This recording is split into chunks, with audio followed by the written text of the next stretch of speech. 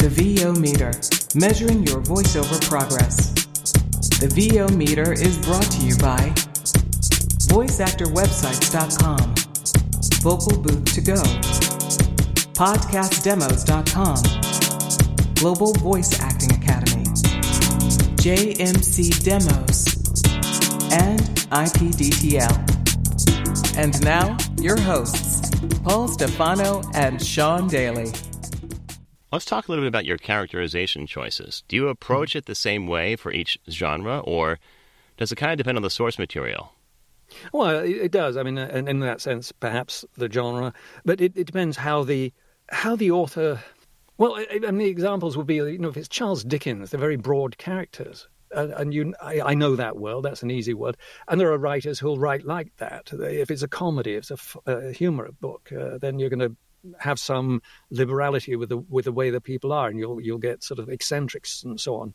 If it's a murder mystery, you don't want too many huge, broad characters. You don't want to indicate who people are necessarily, because you might be giving away the plot. I'm very unprocess worthy, if that's a word. I tend to go by instinct all the time, and because I work alone and don't have a producer, director, and studio time to pay for, and all the rest of it, and engineer and so on, if I feel like something's not working, I can stop and go back and do it again. For the most part, I feel like it tends to work. My instincts are pretty good. I was just looking, because Audiophile magazine did in June is audiobook month. They had profiles every day of their golden voices, and I was one of them. And they mentioned Girl with a Dragon Tattoo, and the comment they had from somebody reviewing it was that all the voices fit perfectly. And I thought, oh, that's good. I'm so glad. It's like, oh, I guess they did. I feel like, I'm telling a whole story. I don't want to do anything that jars the listener out of the story. I think that's a good rule. You don't want to be picking a character that doesn't fit. Otherwise, the listener's going to be sort of thinking about you and what you, or that voice or that person, and they're not going to be listening to the story. So whatever you do needs to fit with the story, and that, in a sense, will mean that certain genres may get different voices. I mean, obviously in fantasy, you're going to have a lot of orcs and trolls, and you don't have a lot of trolls with high-pitched voices, talking very delicately. I suppose we could now. I don't know. But most of the time, they're all like that.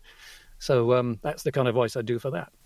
So it does vary across the way, but it's usually, as I say, instinct. Very cool. So extending from that, do you find that you have to tweak voices since it's such an instinctive process, or is it you just make that choice at the beginning and that tends to be the one that fits, that feels appropriate to you? Yeah, I think it's important. Tweaking something later on is difficult, because then you might have to go back and redo Oh, absolutely. No, I get it. Here's an interesting thing, though. I was responding to somebody sent me a friend knew somebody who liked books and had a couple of questions. And one of the questions they said, it felt more like a criticism. It was like, why do voices vary sometimes? And it's like, oh God, do they? Which one did I do where they varied? You hope they don't.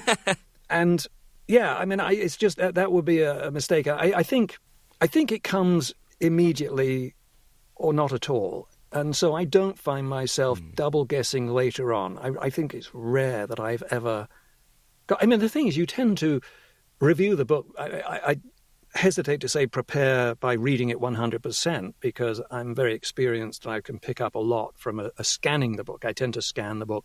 If I'm looking for words, then I'll scan words. Sometimes I'll read it solidly. I'm right in the middle. You mentioned The Girl with the Dragon Tattoo. I'm about to start recording the 6th book in that series next week. So I'm actually reading that solidly, because it's the kind of book that you need to know who the good guys are, who the bad guys are.